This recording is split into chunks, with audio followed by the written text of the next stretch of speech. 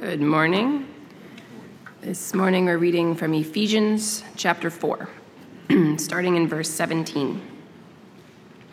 Now this I say and testify in the Lord, that you must no longer walk as the Gentiles do, in the futility of their minds. They are darkened in their understanding, alienated from the life of God because of the ignorance that is in them, due to their hardness of heart. They have become callous and have given themselves up to sensuality, greedy to practice every kind of impurity. But that is not the way you learned Christ, assuming that you have heard about him and were taught in him, as the truth is in Jesus, to put off your old self, which belongs to your former manner of life and is corrupt through deceitful desires, and to be renewed in the spirit of your minds, and to put on the new self, created after the likeness of God in true righteousness and holiness. This is the word of the Lord. As we study the book of Ephesians, the letter that Paul wrote to the churches around Ephesus, we've seen in the last two Sundays that Paul has transitioned from a theology of grace to a lifestyle of grace. We're talking about living as those saved by grace, but letting that influence our lifestyle. I've referred to this as a practical theology. Our beliefs should impact our actions and our living. So I want you to imagine for a minute, just to set this up today, just imagine a teenager, her family moves to a new town and a new school. So she's in a new town, she's in a new school, everything's new. But she's an athlete. She's a good athlete, and so naturally she makes the team in her new school. Curious thing, though, the night of the first game, as the team comes out of the locker room, there she is, ready to play, but she's wearing her old school's jersey. New team, new school, but she's wearing the old jersey from her former school, her former team. Now, after the game, the coach is kind of, scratching his head, thinking to himself, she must have been nervous. Maybe she was being nostalgic, for her old place. And frankly, with all the transition of moving, probably overwhelmed, it'll pass. It doesn't pass. I want you to imagine that every game she keeps doing this. New team, old jersey. And not only are her teammates confused and the fans and the parents confused, but it seems like she herself is confused.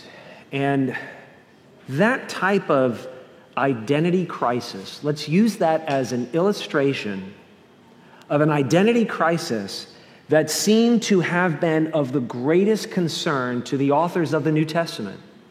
John, Peter, and Paul seem to be talking to the churches in the first century about an identity crisis that they kept falling back into as congregations and as individuals.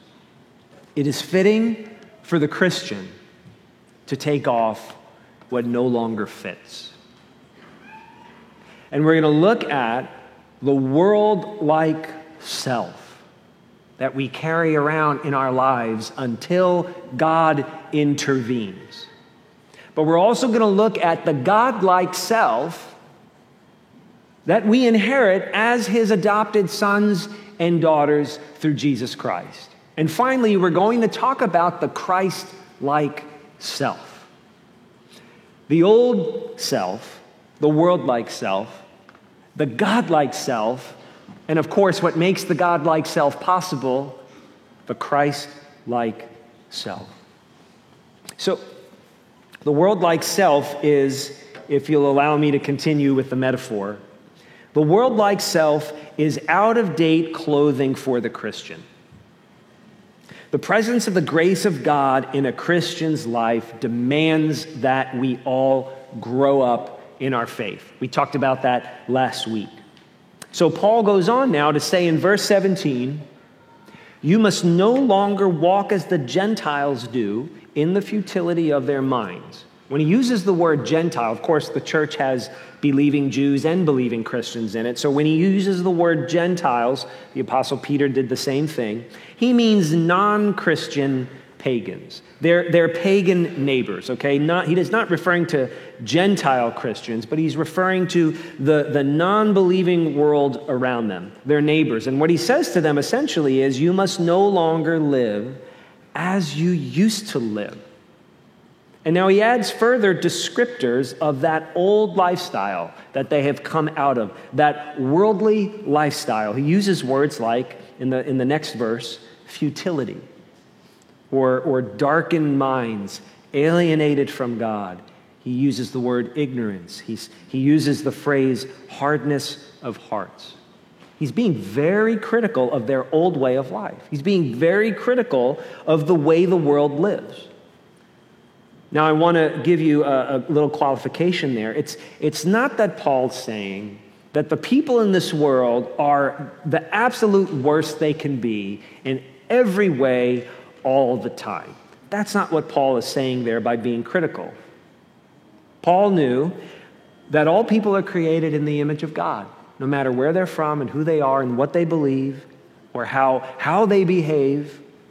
All people bear God's image, which means that all human beings carry within them an inherent dignity and glory because they are created in the image of God. So Paul's not saying it's absolutely the worst it can be all the time. Rather, Paul is trying to describe in very realistic, vivid terms what I'm going to call God-proofing. Society and the world, human hearts, individuals and families, communities, God-proof themselves. God-proofing is when the human heart seals itself off from the influence of God. And that God-proofing, that sealing off of God's light and truth and grace in your heart, it leads to deeper forms of worldliness, Paul says, until a person's conscience is impaired, until an individual or a couple or a family or a community or an entire society, their conscience is impaired. So Paul would say in verse 19, they have become callous and have given themselves up to sensuality, greedy to practice every kind of impurity. And he uses the word callous to describe what the worldly mindset is like, what we used to be like. So think about calloused feet, right? If you're camping or you're walking on stony ground, you want calloused feet because calloused feet become desensitized to rocky ground. But a callous conscience, Paul says, becomes desensitized to morality. For instance, John Calvin put it this way. Basically, he gets at the heart of what Paul is trying to say about a calloused human conscience. Calvin wrote, "The voice of God, proclaimed by an accusing conscience," meaning when you've done something wrong or you think in a way or act in a way or live in a way that is contrary to God's good design, Calvin wrote, "That accusing conscience still continues to be heard, but instead of producing its proper effects, appears rather to harden them against all admonition." The callous conscience loses the ability to distinguish evil from good. The callous conscience cannot discern that so that it will begin to praise and honor what is evil and shun and hate what is actually good. And so when the opinions, let me go back and say, the Lord Jesus actually talked about this. And it may be in a place you'd never thought of before. One of the most famous things Jesus ever said, "For God so loved the world that he gave his only son, that whoever believes in him should not perish, but have eternal life." And that very same passage, Jesus continued, "And this is the judgment," or "this is the verdict," right? He's saying this is actually how things in the world are, even though I have come. He says, "And this is the judgment, the light has come into the world, and people love the darkness rather than the light, because their works were evil." So Paul's just affirming what Jesus has already said. And so the accumulating social impact of sin on an entire society or an entire community has long-lasting consequences, and it degrades further and further as the collective conscience becomes more calloused and impaired over time. So, when the opinions and the desires and the fears of many calloused consciences unite, right? So now a team of calloused consciences, or a culture, a society, a nation of calloused consciences, right? The aggregate effect of that is that society can exhibit a mob-like resistance to God's light and truth. Paul had experienced this in, of all places, Ephesus itself. Years before, when Paul planted a church in Ephesus and stayed there for a couple of years, discipling that church into help, it happened to him, and it's one of the main reasons why he finally had to leave. If you look at Acts chapter 19, you discover that the silversmith guild in Ephesus incited a city-wide riot against the small, growing Christian church. Because as Christianity had begun to grow in Ephesus, guess what happened? People stopped buying little silver idols of Artemis, the famous god and protector of the city.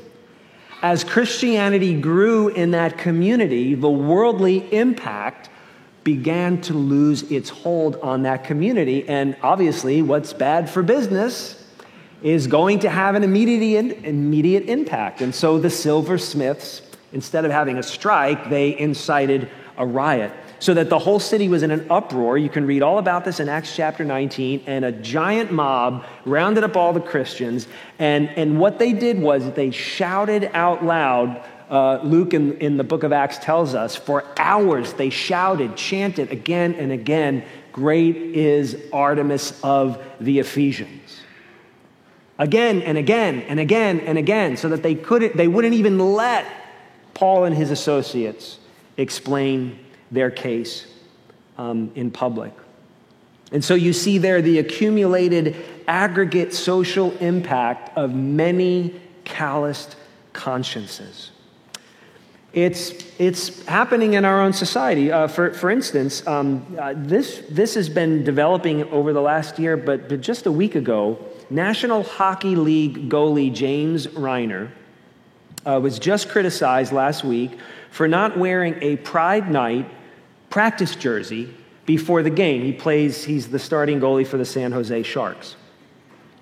And so he was, which is pretty common nowadays, he was criticized. The criticism was public, and the criticism was severe. Although his public statement on why he had chosen to not wear a Pride Night jersey was very gracious and very respectful, but he was naturally criticized severely. But the criticism was widespread.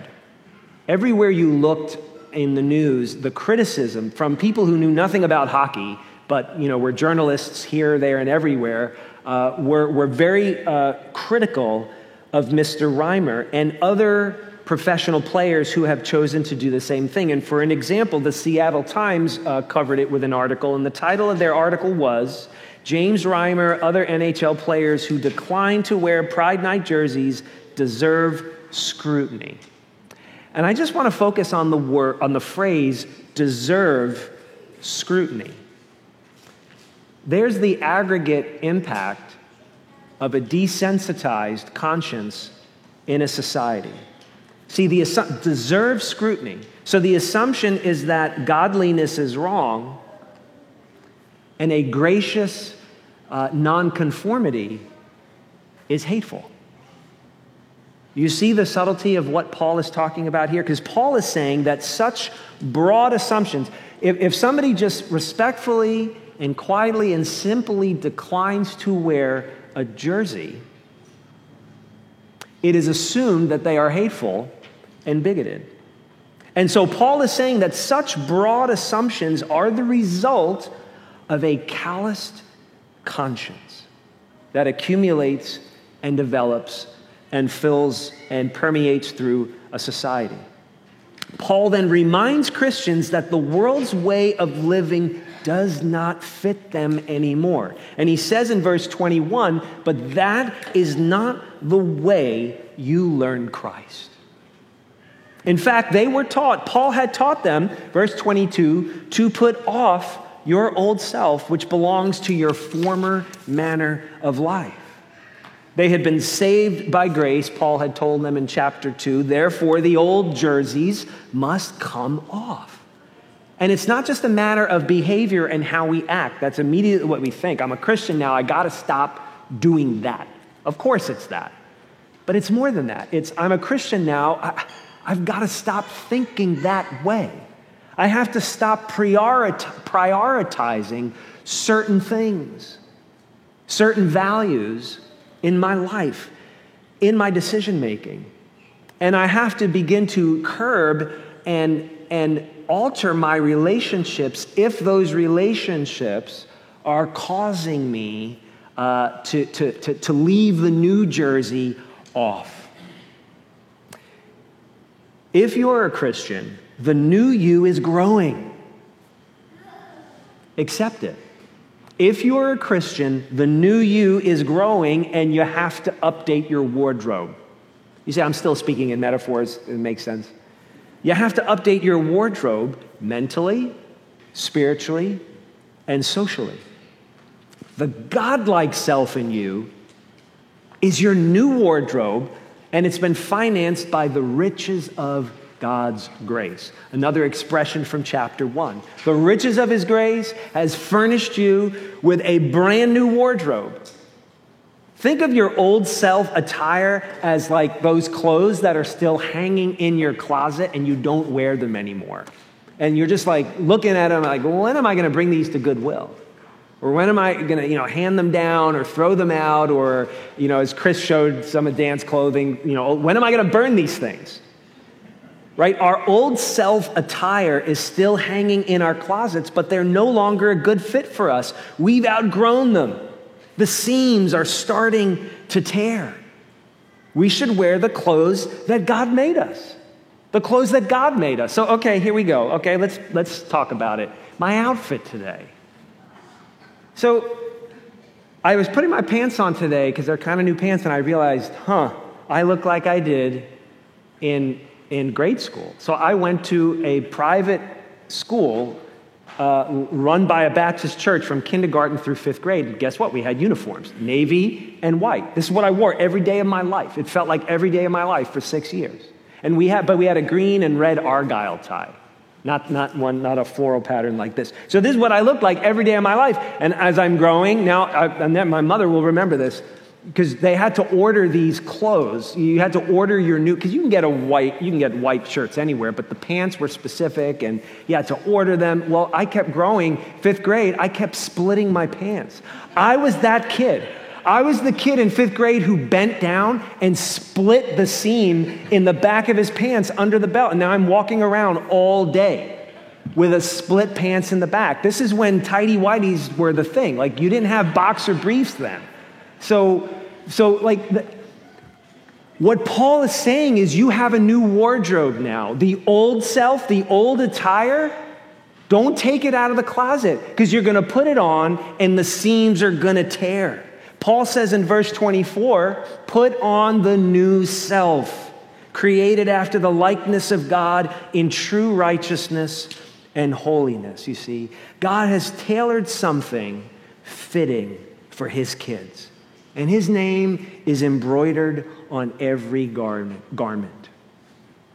So put it on. That's the Christian life. That is walking in faith as a disciple of Christ. You put on and you keep on the newly outfitted self that God has made for you. Put on is an important expression. It's an important imperative. Put on, it's the difference between God's sovereignty and your responsibility, because we always talk about that. Paul told us in chapter 2, you have been saved by grace, not your works. It is the gift of God so that nobody may burst. Oh man, that's funny. So that no pants may burst. Sorry, that's not what I meant. Not what I meant there. He said, you have been saved. It is the grace of God. It is a gift so that no one may boast, right? That is the sovereignty of God. And yet, he says, you are God's workmanship, chapter 2, created in Christ Jesus, what? For good works, that you may walk in them. Walking in the new life that God has prepared for you, that God has outfitted for you, is actively putting on and keeping on your new outfit. Put on is the difference between sovereignty and responsibility. Grace alone has created the new me. But guess what? Big boys dress themselves. You've got to dress yourself as you grow up in Christ. And it's not a status issue. It's not like I'm putting on my Jesus clothes to earn my way into heaven. No, putting on the new self is evidence of the grace that is already there. You're putting on the clothes of your new team. God's put you on the team, but you got to remember you're on the new team and you wear the new jersey. So putting on the godlike self is that evidence of the grace of God in your life. So the big question is, and I know we always ask ourselves this when we get down on ourselves and when we sin and when we have those unwelcome thoughts, why does the Christian still wear the old clothes? Why do you keep going back and putting them on? Why do I keep putting them on? They're tearing, they're frayed, they're ripping at the seams, and we keep putting them on. It's because the old fashions always look new and fresh, but they remain deceptive. They look chic, but they are deceiving you. You see, there's still a part of you in how you think or what you believe and how you prioritize life and how you view yourself and how you want other people to view you. Sometimes it's a doctrinal thing. Sometimes it's an addiction or just an unhealthy way of thinking or a very complicated dysfunctional relationship or trauma from the past. Well, whatever it is, there's a part of you that is still stitched to your old self. There's a part of you that still thinks you need to live by your former ways, your old desires, your old habits, your old responses to conflict. How did Paul put it in verse 22? He said, our old selves belong to our former manner of life, and that the former manner of life is corrupt. How is it corrupt? Through deceitful desires. You see that? So that even the Christian can be deceived. Even the Christian is susceptible to temptation, being deceived to think and crave and fear and act out in old ways.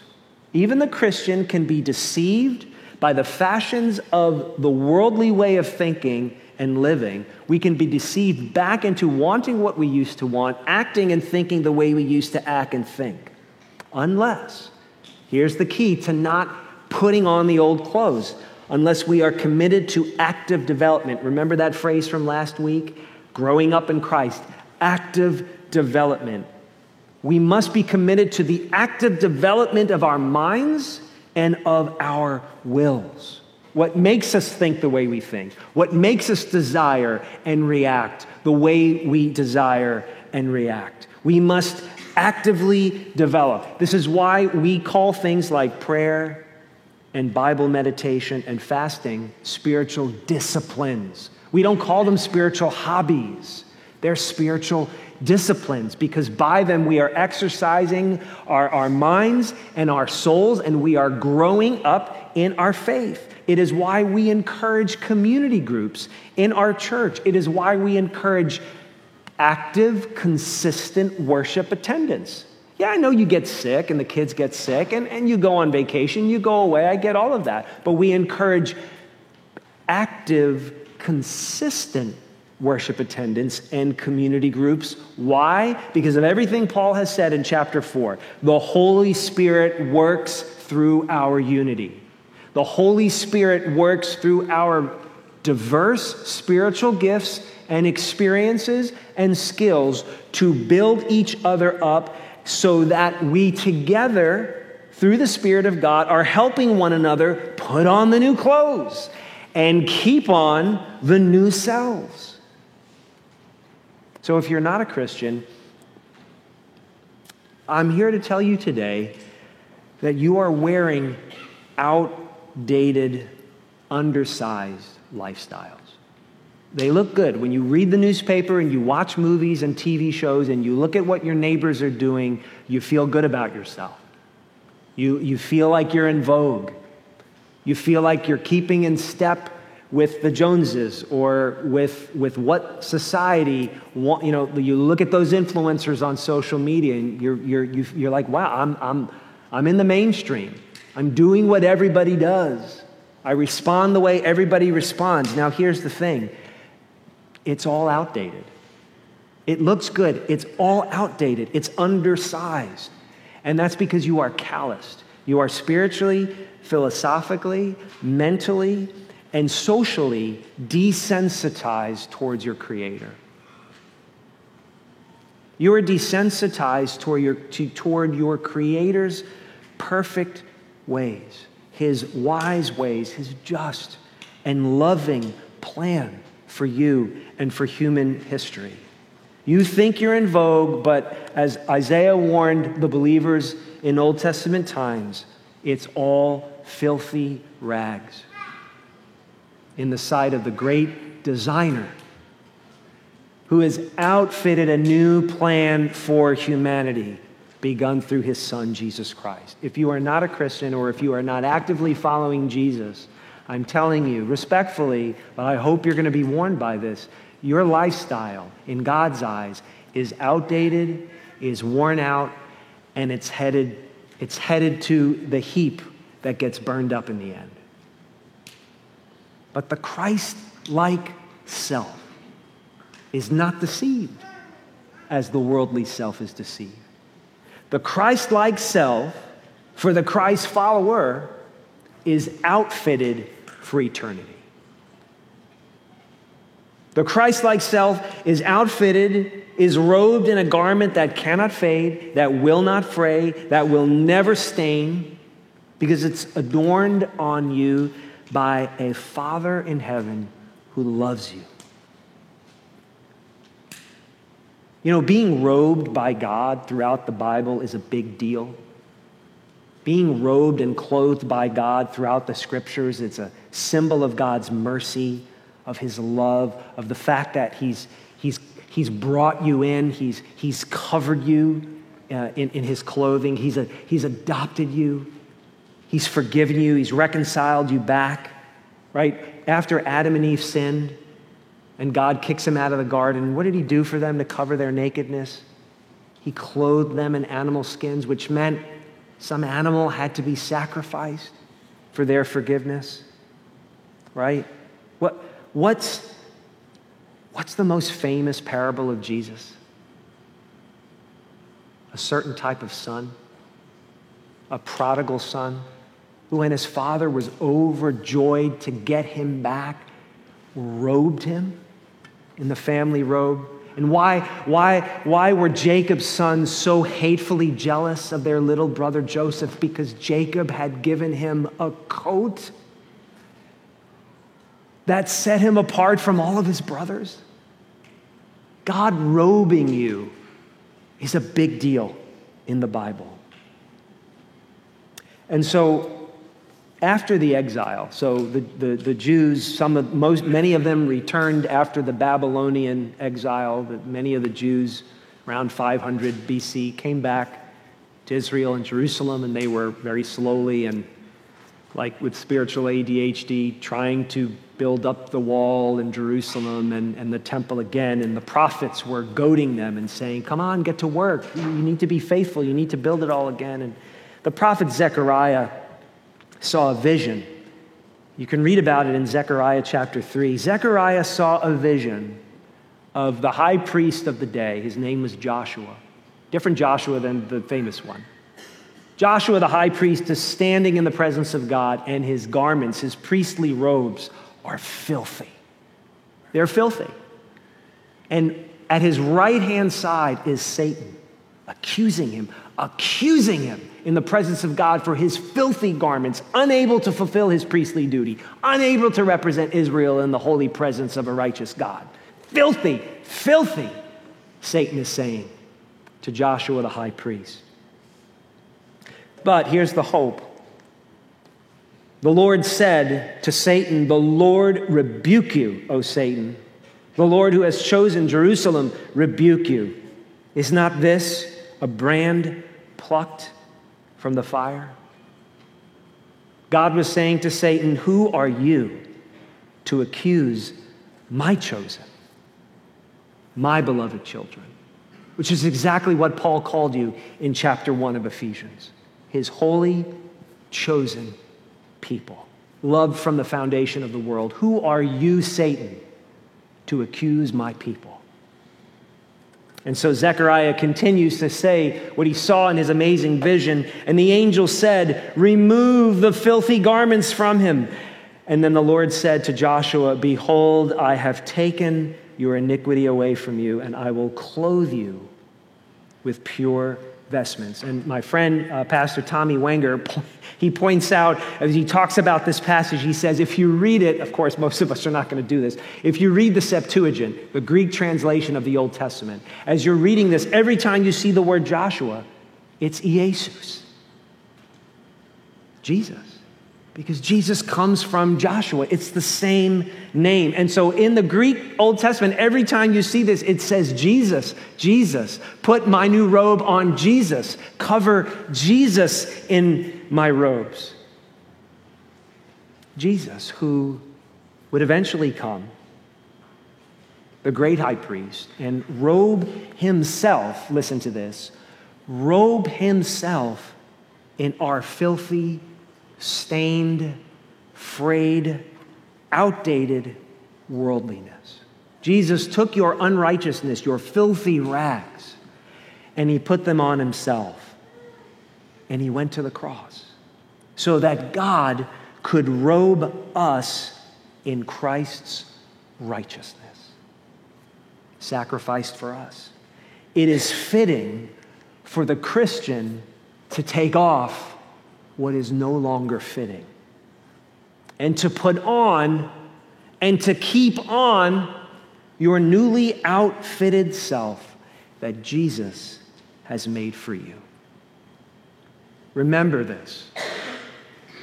You wear the righteousness of Jesus Christ. That's who you are. When you look in the mirror and you see that little kid that people picked on, or you see that little kid that split his pants in the 5th grade, or you see that person that has never been valued by the people that you respect the most. Or when you listen to the world and you read the articles and you watch TV and you feel like you're the one who's outdated, you're the one that's out of style, you're the one that should be embarrassed, you're the one that should be ashamed. Remember, in Christ, you wear the righteousness of God, bought by the blood of Jesus, lovingly adorned upon you by a heavenly Father who has outfitted you for eternity.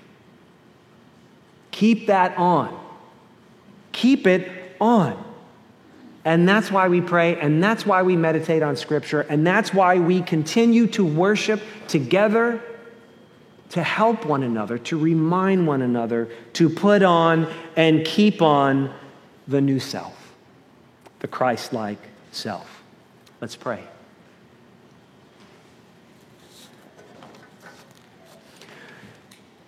Our Father, our great Father of grace and mercy, when Satan tempts us to despair and tells us of the guilt within, we praise you that we can look up and see Jesus who made an end to all of our sin. Father, may we look upon Jesus. Thank you for outfitting us with garments that will never spoil, perish, or fade. Forgive us for continuing to put the old jerseys back on. Father, as we grow up, may we actively encourage each other to pursue the new life, to live as the new self made in the image of God. Amen.